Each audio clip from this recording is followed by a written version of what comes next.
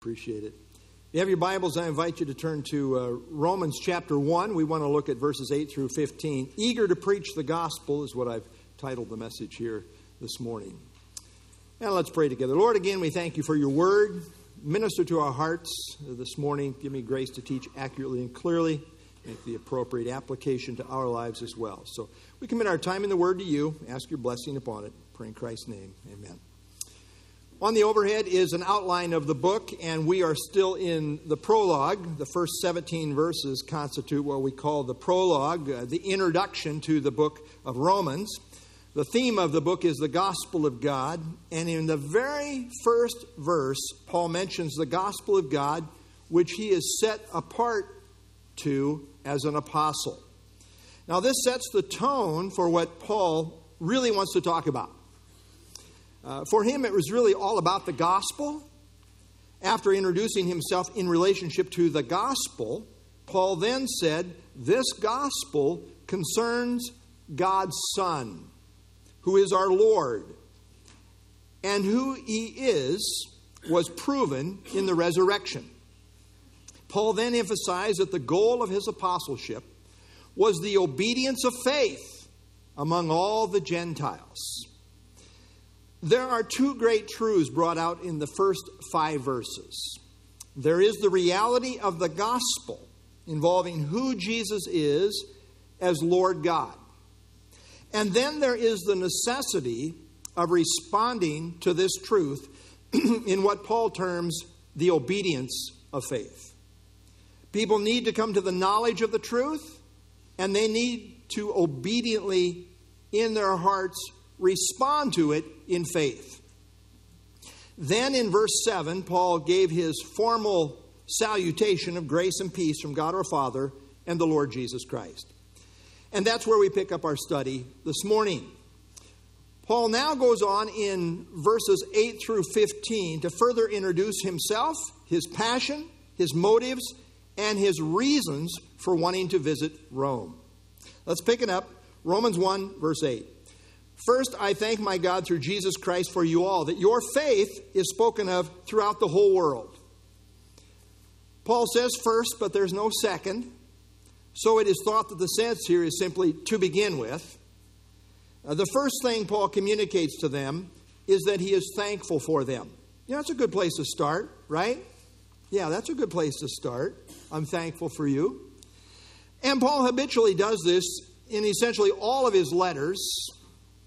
The only exception is the letter of Galatians. And in that letter, he is stern in confronting them for not holding faithfully to the gospel. And the tone from the very outset is that of solemn concern. So Paul says, I thank my God through Jesus Christ. God is his personal God. I thank my God. And this reality is in place through Jesus Christ. Everything about Christianity is personal. It's not enough to just know about God. As Thomas said, my Lord and my God. And Jesus said, you've believed. It has to be personal. It's personal for Paul. I thank my God. Both his relationship with God and his prayer are through Jesus. The word through emphasizes the fact that Jesus is our mediator. He is our go-between. He is our means of connection with God. It's only through Jesus that we have any access whatsoever to God. Notice just a few verses to show this. John 14:6, Jesus said, I am the way, the truth, and the life. No one comes to the Father except through me. And then in John 14:13, whatever you ask in my name, through him. In my name, that I will do, that the Father may be glorified in the Son. And then 1 Timothy 2:5, for there is one God and one mediator. It's not Mary, it's not some priest, it's Jesus. There's one mediator between God and men, the man Christ Jesus. Point blank tells us who the one mediator is. The one go-between, the one means of access to God is through Jesus. And so Paul is praying in conjunction with that. I thank my God through Jesus Christ, by whom we have access to God. By the way, this is why we pray in Jesus' name. It's not just a little tag on.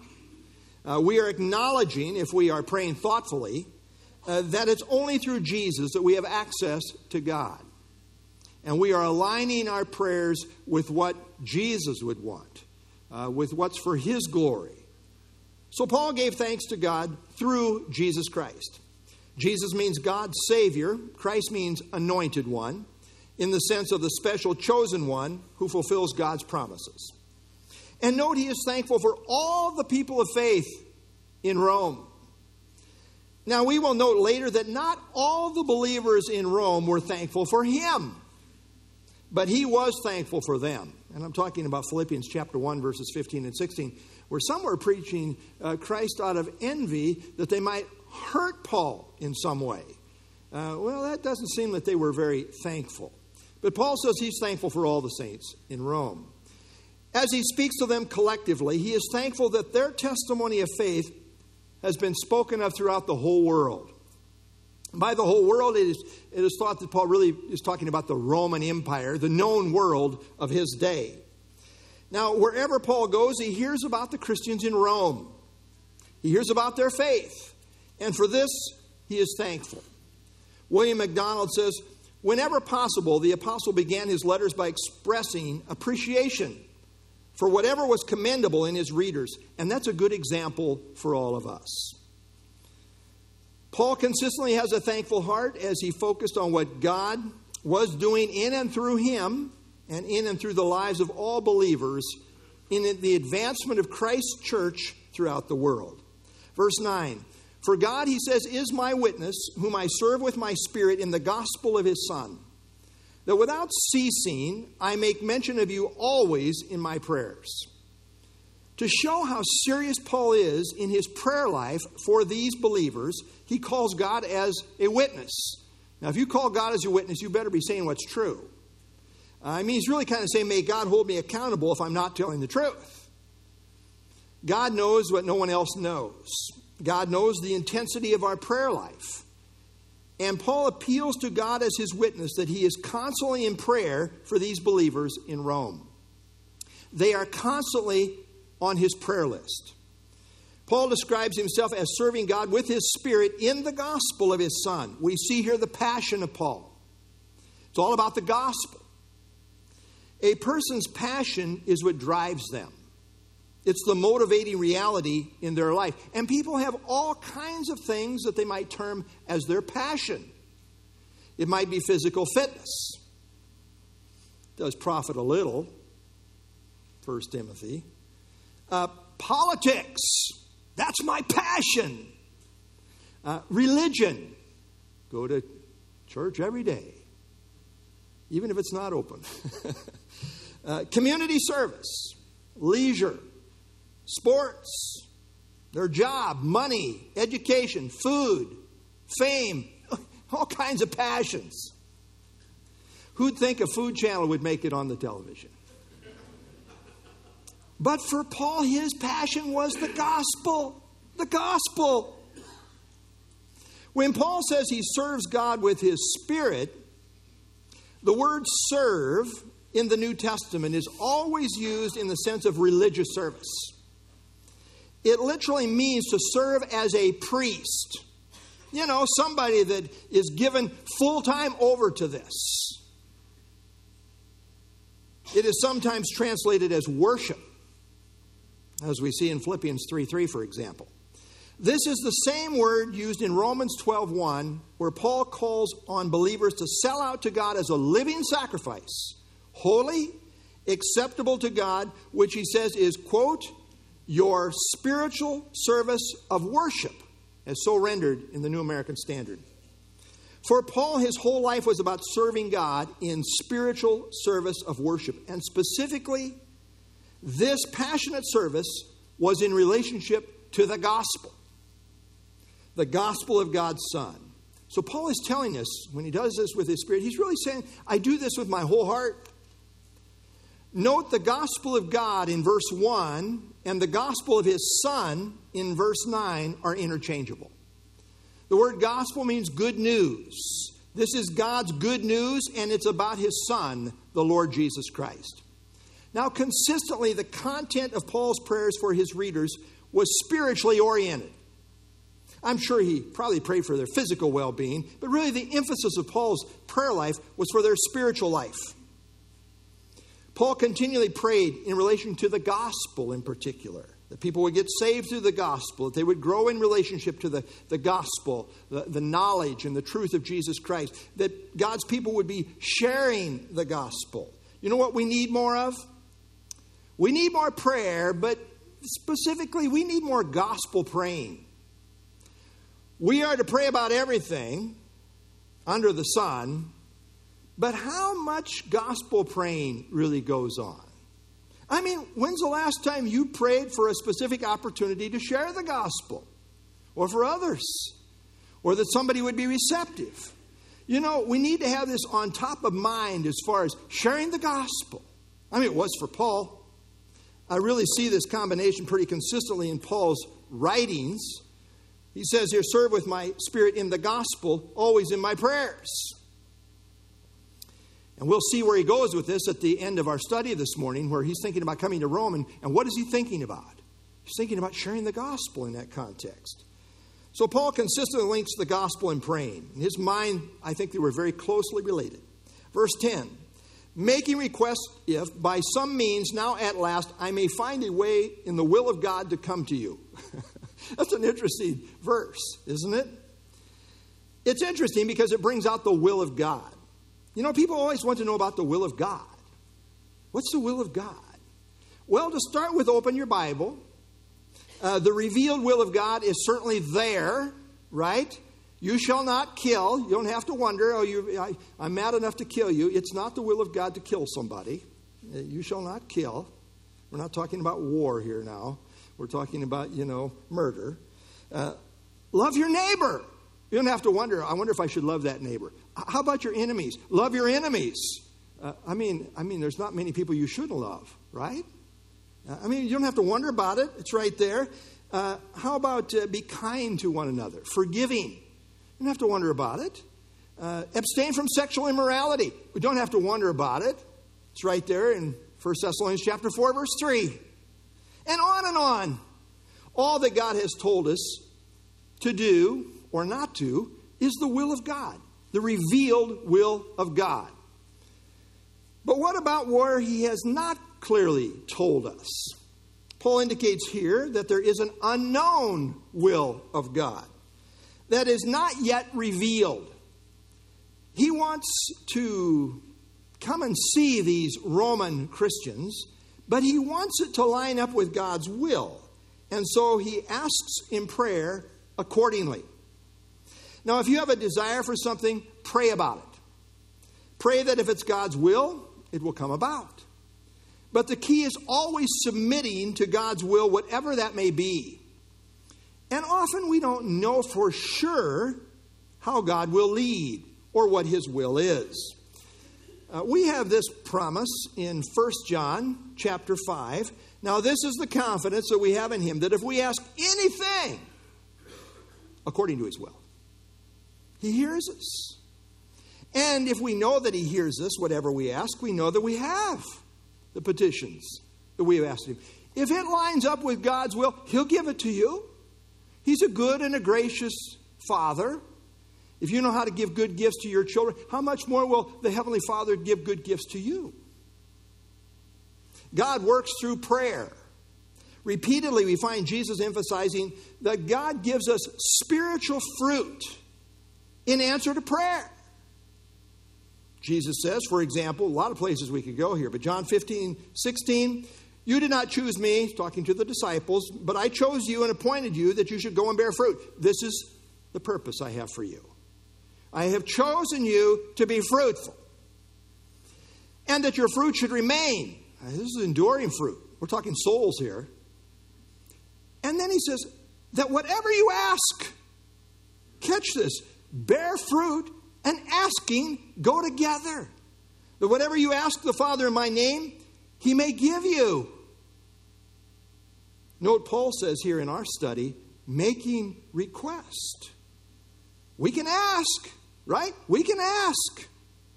You ask God for souls. You ask God for divine appointments. You ask God for opportunities to share the gospel. See what He'll do with that. Ask. Are we even asking? James says, you do not have because you do not ask. God wants us to ask. He wants us to recognize our dependence upon Him. That's what asking is all about. Now, Paul's specific request is that I may find a way, which is the idea that God may so move that He will remove the difficulties and make it possible. Paul desires to come, but at the same time, he wants it to be according to God's will. Now, often we don't know God's secret will until we look back on how He has led. And then we are amazed at how differently He worked it all out than we had ever envisioned. Note, God did answer Paul's prayer to go to Rome. I mean, he did eventually get to Rome, right? Yes, we know Acts 21 through 28, that whole journey of getting there. But I want you to note, there was no instant answer. It involved delays, years of delays. And it didn't happen the way he might have expected. I mean, he ended up being a prisoner of the state and being escorted to Rome to face charges. I wonder if he's looking at the soldier. You're an answer to my prayer. We're headed to Rome, aren't we? To see Caesar, no less. And along the way, he faced false accusers, life-threatening situations, being physically abused, shipwrecked, snake bite, and a prolonged delay. Who wants to spend their life all kinds of court cases? Well, maybe God wants you to be a witness. Yes, God got him there, but not like expected. It didn't happen exactly according to how Paul was praying, I'm sure. God's ways are not our ways. We read about the trajectory involved, as I say, in Acts 21 through 28. And it was quite a process. Yes, answered prayer at the end of the day, but what a process. Now, Paul did not presume to impose his will on God, nor did he claim to know God's secret will. Rather, he simply made requests to God that was in submission to God's will, whatever that would involve. And this is key. In all our praying, we want to have the attitude that says to God, not my will, but your will be done. We are really praying to get God's will in heaven done on earth, not our will on earth done in heaven, right? We want to line up with His will. You see, Jesus is the Lord. He's the Master, who's always in front leading us. We're not in charge here. We're just His slaves, to use Paul's word. We're His servants. We carry out the Master's directives. We're all about the Master's wishes. That's why we're praying. We make our plans, but the outcome is in God's hands.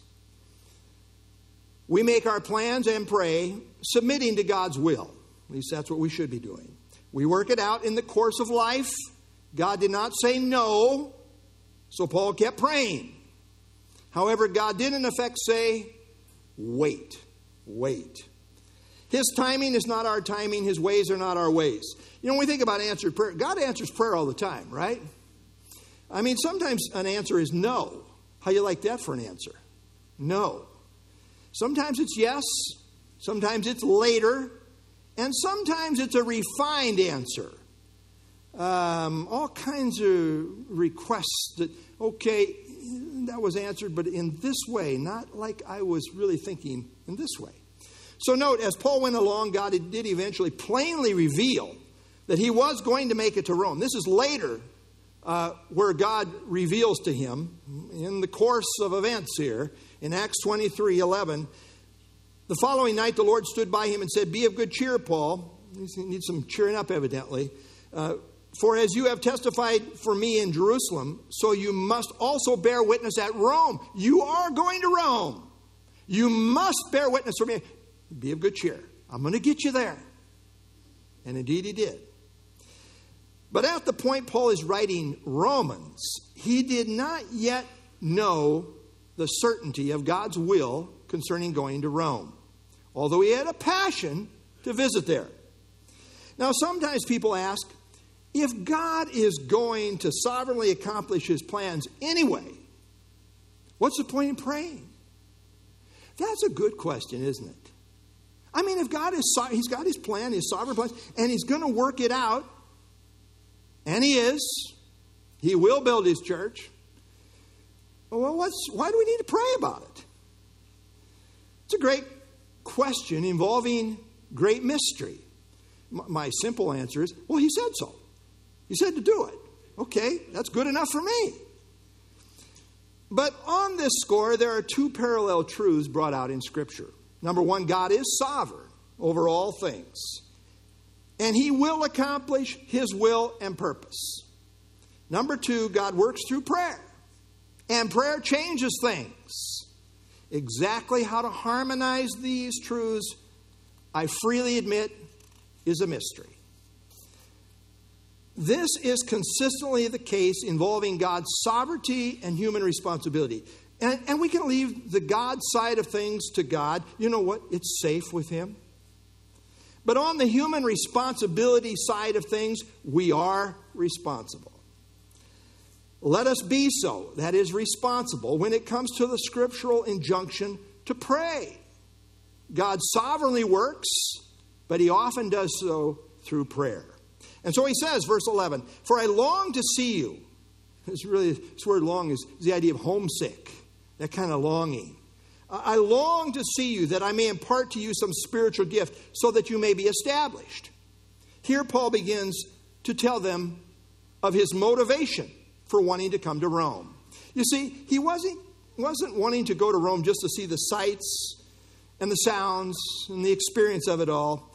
He wasn't coming as a tourist to see the famous Appian Way or the Colosseum. For Paul, it was all about people. It's all about the furthering of what God is doing, what Christ is doing in building his church. Paul intensely wanted to see them in view of his apostolic calling. Paul, after all, was uniquely the apostle to the Gentiles, as he terms it in Romans 11:13. Rome, you understand, was the Gentile center of the known world. I mean, it was the Gentile hub of the entire world.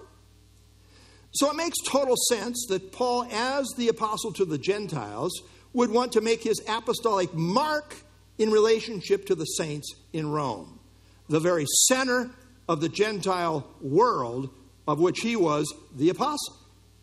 Woodrow Kroll writes, knowing that this local church had not had the apostolic stamp of approval placed on it, Paul wishes to visit them to do so.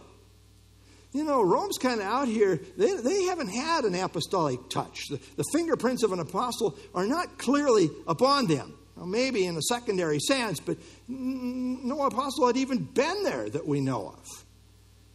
So the idea here of imparting some spiritual gift was Paul's way of referring to imparting the blessing of his apostolic ministry.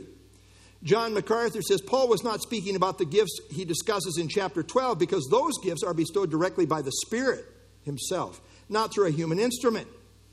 He must therefore have been using the term spiritual gift in its broadest sense, referring to any kind of divinely empowered spiritual benefit he could bring to the Roman Christians by preaching, teaching, exhorting, comforting, praying, guiding, and discipling.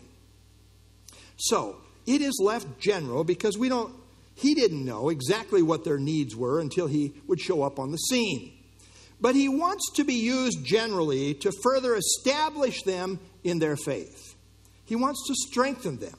The church at Rome was famous, verse 8, but not firm, verse 11.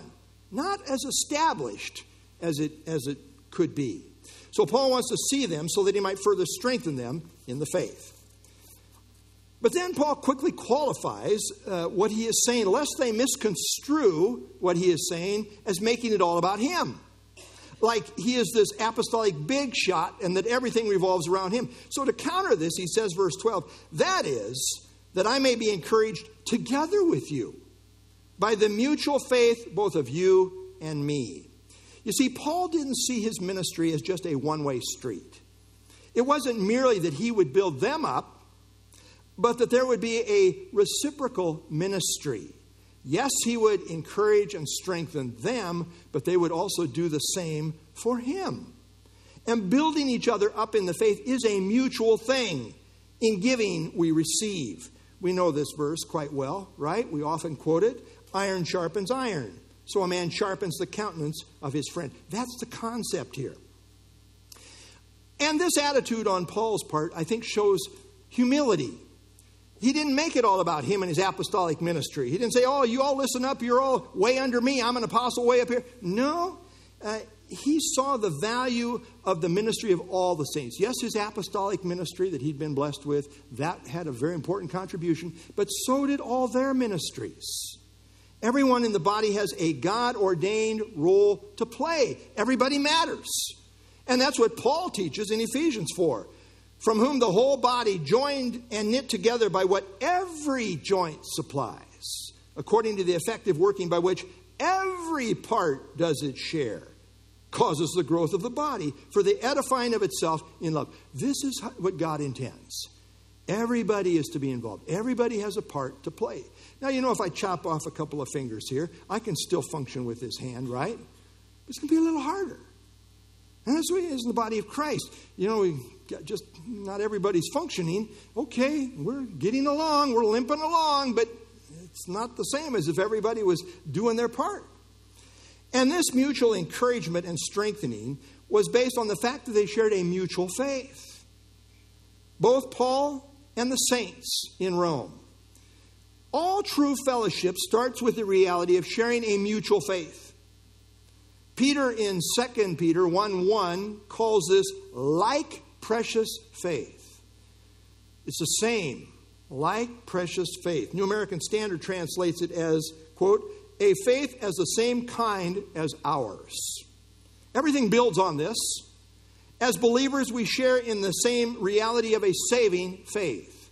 We all hold to the gospel of grace, and then we build on that. Jude 20 says, building yourselves up on your most holy faith. Wycliffe Bible Commentary. Even the Apostle Paul, who perhaps has never been equaled in spiritual stature, says plainly that he needed the encouragement that comes from Christian fellowship.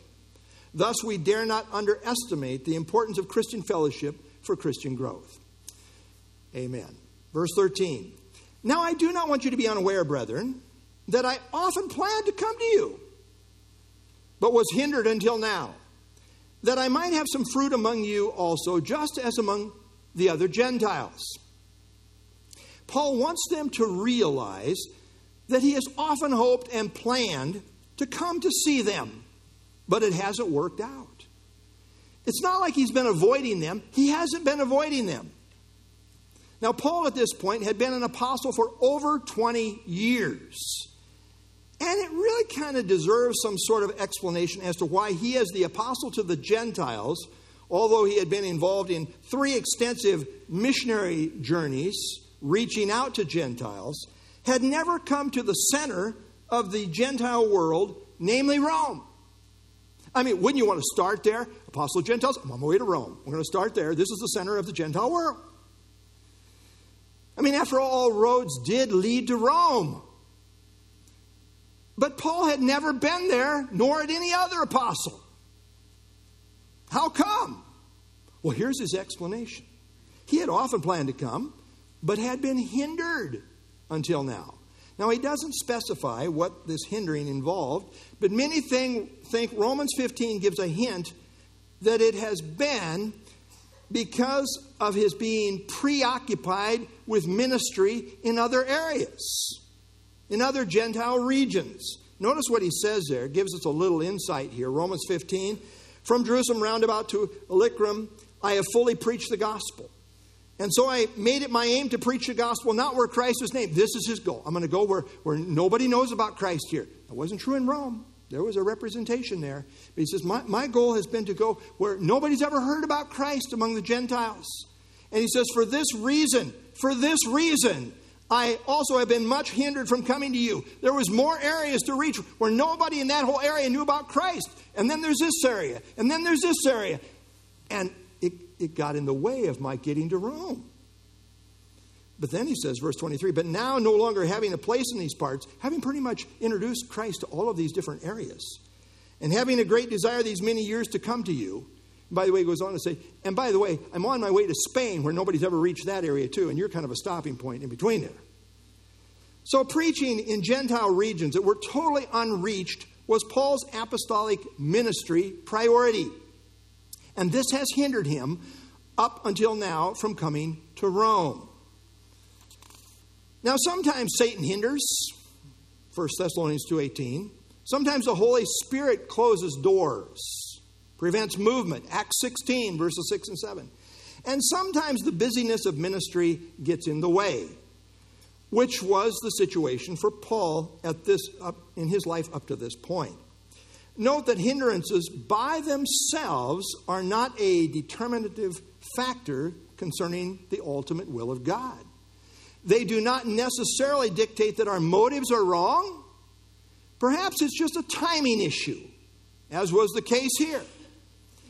But God's timing is always perfect, and His ways are always higher and better than ours. For example, if Paul had earlier made it to Rome, it is very probable that he would not have written the book of Romans, which has been a favorite of God's people ever since he wrote it. I'm glad he had to write this letter, which has been building up the saints ever since.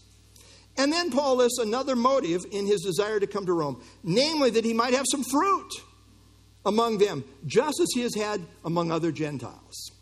The context argues that the fruit he has in mind here is the fruit of converts, as seen in what he goes on to say in verses 14 and 15.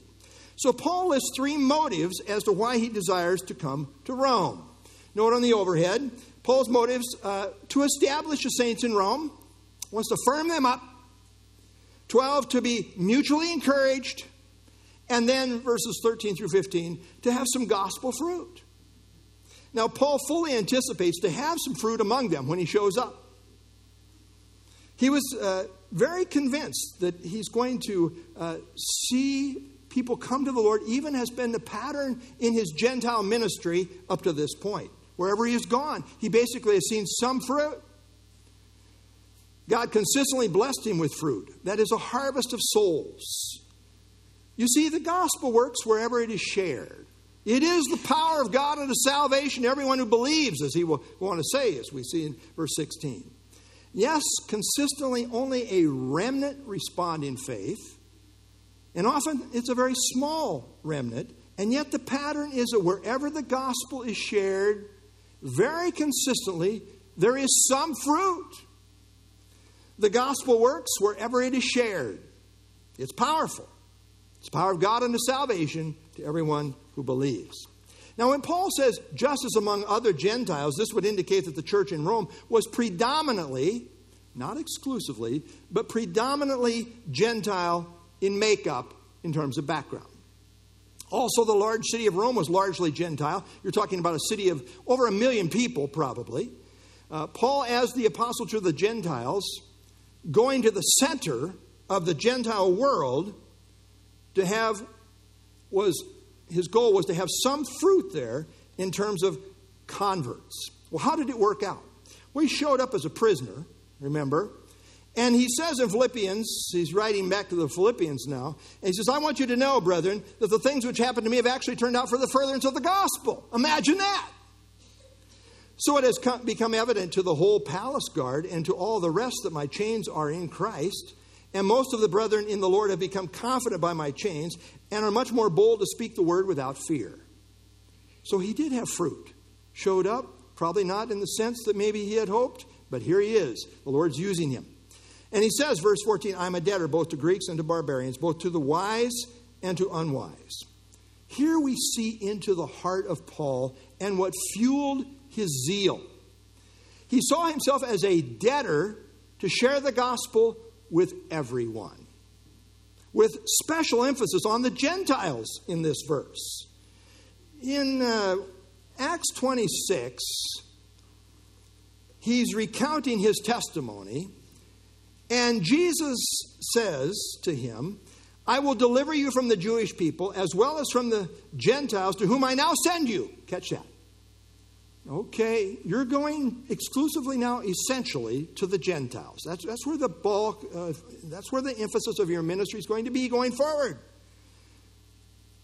The Gentiles, to whom I now send you, to open their eyes, to turn them from darkness to light, from the power of Satan to God, that they may receive forgiveness of sins and an inheritance among those who are sanctified by faith in me. Therefore, King Agrippa, I was not disobedient to the heavenly vision. I got the message and declared first to those in Damascus, in Jerusalem, and throughout all the region of Judea, then to the Gentiles, that they should repent, turn to God, and do works befitting repentance. Now, when he says, I am a debtor, understand that a debtor is someone who owes a debt. Paul saw himself as owing it to the lost Gentiles to share the gospel with them. Paul saw it as a necessary obligation, a solemn responsibility. Now, yes, building on verse 13, this had the Gentiles in view, related to his unique apostolic calling, which set him apart for the gospel. But ultimately, his being a debtor had God behind it. It was Christ who arrested him on the road to Damascus and placed this gospel obligation upon him. I mean, he was called and charged with a special gospel calling that he was indebted to pay. As he went along, it especially had special application to the Gentiles, to the Jew as well as the Gentile, but he is the apostle to the Gentiles, and so that's the emphasis here. Notice how strongly he says to the Gentiles at Corinth, the largely Gentile church at Corinth, for if I preach a gospel, I have nothing to boast of, for necessity is laid upon me. Say, boy, Paul, you're really overachieving. No, this is my assignment. It's necessary. Necessity is laid upon me. Yes, woe is me if I do not preach a gospel. Boy, I'm in a world of hurt. For if I do this willingly, I have a reward. But if against my will, I've been entrusted with a stewardship.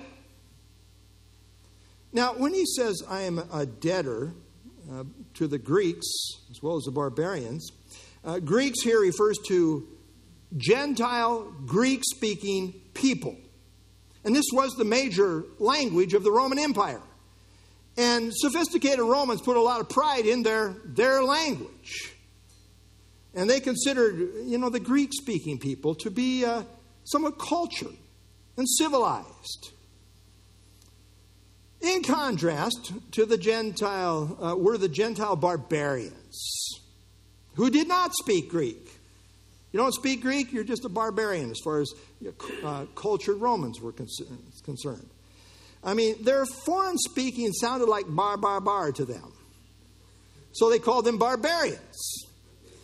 They were considered to be uncultured and uncivilized. I mean, they don't even speak the common language, for crying out loud. They're barbarians. The wise were the educated or the learned Gentiles. And the unwise were the uneducated and the illiterate Gentiles. Now, these distinctions had nothing to do with intellect or IQ, but rather cultural differences among the Gentiles. And all these categories have the Gentiles in view. William Newell says he does not mention Jews because although full of longing toward them, he had been sent distinctly to Gentiles. In other words, Paul is saying that he saw himself as a debtor to every spectrum of Gentiles. They all needed to hear the gospel, and he was under obligation to reach them. Every sector of Gentile society. The cultured, the uncultured, the educated, the uneducated. It didn't matter. They all needed to hear the gospel. Everybody needs the Lord. All the Gentiles need the Lord. John Phillips says, here was Paul's burden. It made little difference to Paul whether the man was cultured or crude, an intellectual or an ignoramus. He would proclaim Christ with equal passion to a runaway slave like Onesimus or to a proud monarch like King Agrippa. Didn't matter. In the Jewish mind, there were but Jews and pagans, Gentile pagans. I mean, you're either one of those two categories. In the Roman mind, there were Greek cultured people and barbarians. But in the mind of God, there are those who have the Son and those who do not have the Son. And those who have the Son have life. Now realize that Paul wrote these words of being a debtor after 20 years plus of missionary service. He didn't say, I've been working hard for this for 20 years. I think I'm going to retire. My obligation is now paid off. No, he didn't say that. He still saw himself as being under obligation according to his unique calling. Only in the last chapter, 2 Timothy 4, as martyrdom was clearly approaching, did he say, I have finished the course. Until then, as gospel believers, by way of application, we continue to be debtors to share the gospel. We are under obligation until the master calls us from the field. That's why you're here. That's why we're here. By the way, in the end, it cost Paul his life in paying this debt at Rome, as it were. The payment may be costly in terms of this life. But Paul told us this in 2 Corinthians 4:17. Our light affliction, which is but for a moment, is working for us a far more exceeding and eternal weight of glory. The way of Christ is the way of the cross. He calls us to the way of the cross. There's a cross to bear in faithful service. We're not here to live for self, but to live for Christ. From the very beginning of Paul's calling, Christ said, I will show him how many things he must suffer for my sake. Can you choose somebody else, please? I will show him how many things he must suffer. Acts 9:16. It wasn't easy to work at paying off this gospel debt. Isaac Watts wrote, but drops of grief can ne'er repay the debt of love I owe. Here, Lord, I give myself away. 'Tis all that I can do. Paul's special mission was to reach all the Gentiles. And you know what? Paul has had, humanly speaking, a major hand in reaching almost every Gentile after his time that has ever been reached. Where would we be without Paul's missionary journeys? Where would we be without the inspired letters that he wrote? Largely to Gentile churches and contexts. Where would we Gentiles be without his ministry? Where would the Gentile church have really even gotten off the ground? Now, of course, God is sovereign, but that is the point. God sovereignly used Paul to uniquely reach the Gentile world. And oh, how effective that ministry was in bearing fruit down through the entire church age, all to the glory of God.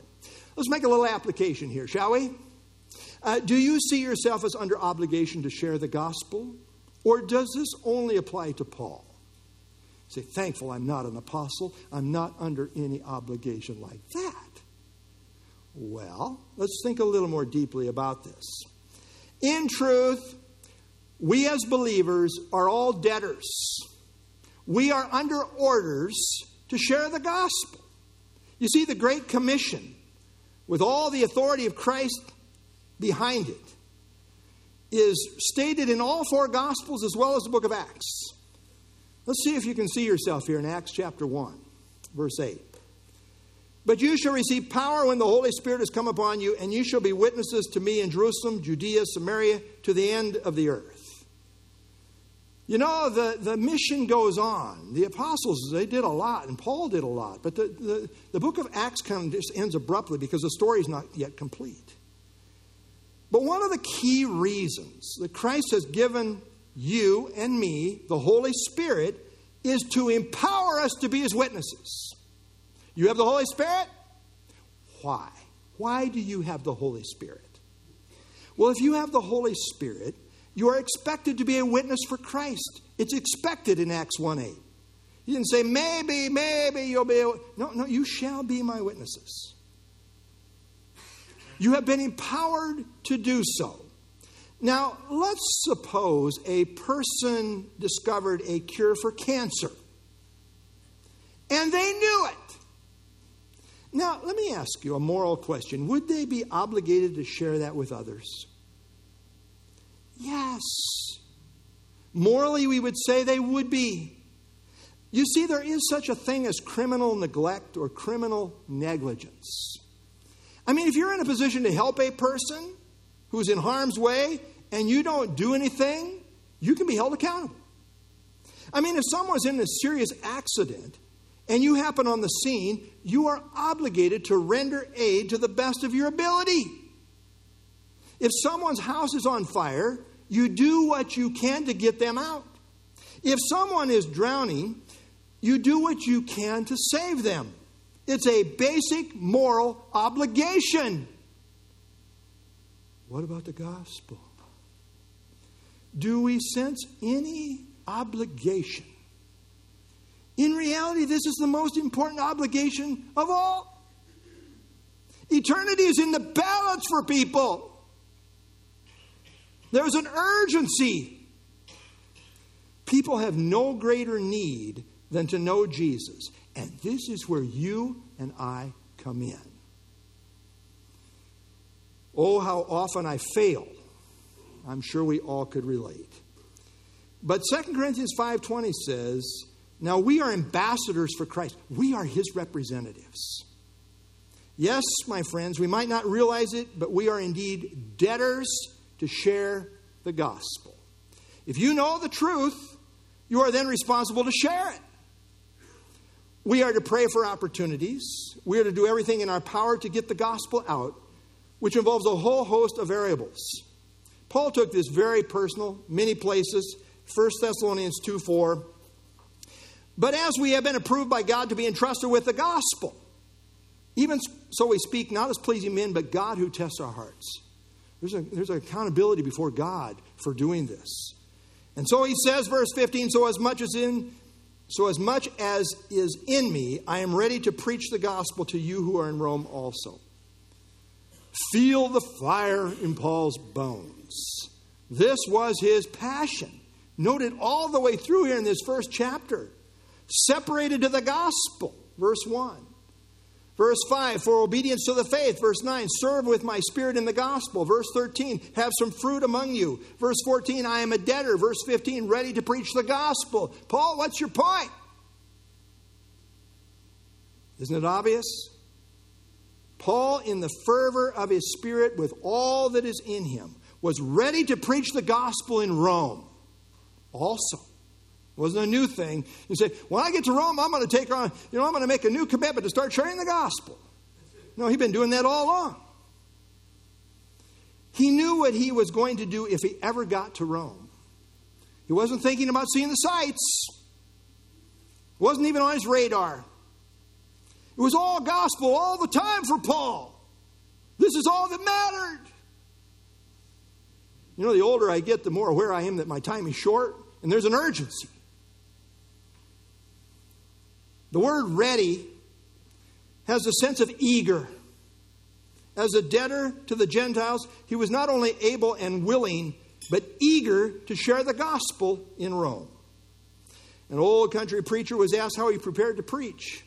And he said, I read myself full, think myself clear, pray myself hot, and then I let myself go. That was Paul. He was ready to let himself go at Rome. And the thing about someone on fire to share the gospel is it tends to be contagious. When Paul finally got to Rome and started sharing the gospel in chains, as it were, Paul said it served to strengthen the brethren to be more bold to speak the word without fear. You see somebody else being bold in sharing, it emboldens you. Indeed, God did use him to strengthen the brethren, even if it was in the form of weakness in chains. Now, when Paul preached in Jerusalem, the religious center of the world, when he preached in Jerusalem, the religious center of the world, he got mobbed. When he preached in Athens, the intellectual center of the world, he was mocked. And when he got the chance to preach in Rome, the political center of the world, he was martyred. Mobbed, mocked, and martyred. But there was no reluctance. He was ready with everything in him. You say, well, I think I better hold back a little. I'm causing a little too many waves out here. The idea is to get along with everybody. No, and we want to get along. We are peaceable people. But we also, above all, are committed to the truth of the gospel. Paul's burden, he was a debtor. Paul's boldness, I am ready. You say, well, I'm glad none of this applies to me. But it does. Sanctify the Lord God in your hearts. Peter's writing to the saints. Sanctify the Lord God in your hearts. Make sure God has his rightful place in your hearts. And always be ready to give a defense to everyone who asks you a reason for the hope that is in you with meekness and fear. You know, around here we talk a lot about live ready, which is a good motto to live by. And for us as Christians, this has special application to always being ready to share the gospel. As we study Paul's introductory words in Romans, we see in his bones a fire for sharing the gospel. May that challenge us. May the importance of sharing the gospel grip us. Take it from Romans, from Paul. Now, most of us, if we have any maturity in the faith, know about the Great Commission. We know the Spirit has come to empower us to be Christ's witnesses. And yet the professing church as a whole is a dismal failure in this regard. One report says surveys indicate that only 8% of pastors make evangelism a priority in their life and ministry, and that 95% of those who name the name of Christ never share their faith. 95% of us. Maybe not us. Hopefully, we're an exception, right? Hopefully. But let me ask you, when is the last time you shared your faith? I know we'll get a little personal here. That's the point. When's the last time you even prayed about sharing your faith? I mean, do you even see it as an obligation to do so? It should be our passion. A couple quotes from Spurgeon. Love Spurgeon. It is the whole business of the whole church to preach the whole gospel to the whole world. And all God's people said, amen. And then he says, another convicting statement, have you no wish for others to be saved? Then you're not saved yourself. Be sure of that. Wow. When I was in Bible college, we had a professor by the name of Abe Penner. And he was a real soul winner. And regularly he would start his class out by having us sing. There might have been a few of you who were there. Give me a passion for souls, dear Lord. And it starts this way. Give me a passion for souls, dear Lord, a passion to save the lost. Oh, that thy love were by all adored and welcomed at any cost. Jesus, I long to be winning men who are lost and constantly sinning. Oh, may this hour be one of beginning the story of pardon to tell. As a fitting conclusion to the message today from Romans 1, let me put a challenge before you from another professor we had in Bible college. Dr. Harold Berry, who, by the way, happened to marry Janie and I. He did lots of good things, but that is really right at the top. But I love Harold. I got an email from him. Almost every Sunday morning, Harold emails me and says, I'm praying for you today.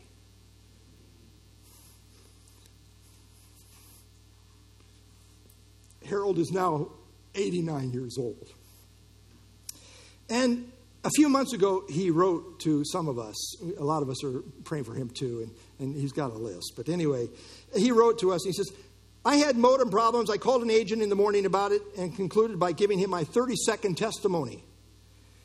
He thought I probably needed a new modem. It didn't seem to be working at all, so I called another agent. He definitely said I needed a new upgrade on my modem. I concluded by giving him my 30-second testimony. He ordered the modem from a store. I went to the store to get the modem. On arriving back home, I couldn't get the new modem connected, so I talked to another agent. He was able to help me, and I finished with him with my 30-second testimony. Did the Lord know that there were 3 agents who especially needed to hear my testimony? And then Harold explained his 30-second testimony. Let me put it up for you here. I tell a person, let me tell you about my wife who passed away almost 4 years ago. And then I say, we both had trusted Jesus Christ as Savior when we were young. We met in Bible college after she was a registered nurse. We were married 65 years, telling others about Jesus and how to get ready for eternity. When it was her time to pass away, she was at complete peace about meeting Jesus face to face. I hope it will be the same for you when your time comes. Someday we'll all meet Jesus face to face, either as our Savior or as our judge. And then Harold said this. I encourage believers to compose and memorize a short testimony about the difference Jesus has made in your life. Then you never have to wonder what to say when you meet a stranger. be ready always to share the gospel. May our faith be spoken of throughout the whole world. God help us to that end. And if you're here without Christ, I've been preaching to the saints to be ready to share the gospel this morning. Wouldn't it be terrible if I didn't share the gospel at the end of this message? I want you to know the gospel is all about who Jesus is and what he has done so that you might be forgiven and have eternal life. He is the Lord of glory who came to earth as a man. He's the God-man, fully God and man in one person. And he came on a rescue mission to pay the penalty for our sin. He died for all of our sins. He made the full payment, the completed sacrifice, the once-for-all offering. He died for all of our sins. That's called grace. We didn't deserve it. We didn't work for it. We didn't earn it. Jesus did it all. All we do is say, thank you. We believe in him. He died for our sins, and then he rose again the third day as Lord over all. God's word promises eternal life to all who will believe on Jesus as their personal Savior and Lord. Let me ask you, have you done that? The Bible says now is the accepted time. Eternity's in the balance. We don't know when we're going out. Now is the accepted time. Believe on the Lord Jesus Christ, and you will be saved. Let's stand and have our closing song, and then I'll close in prayer.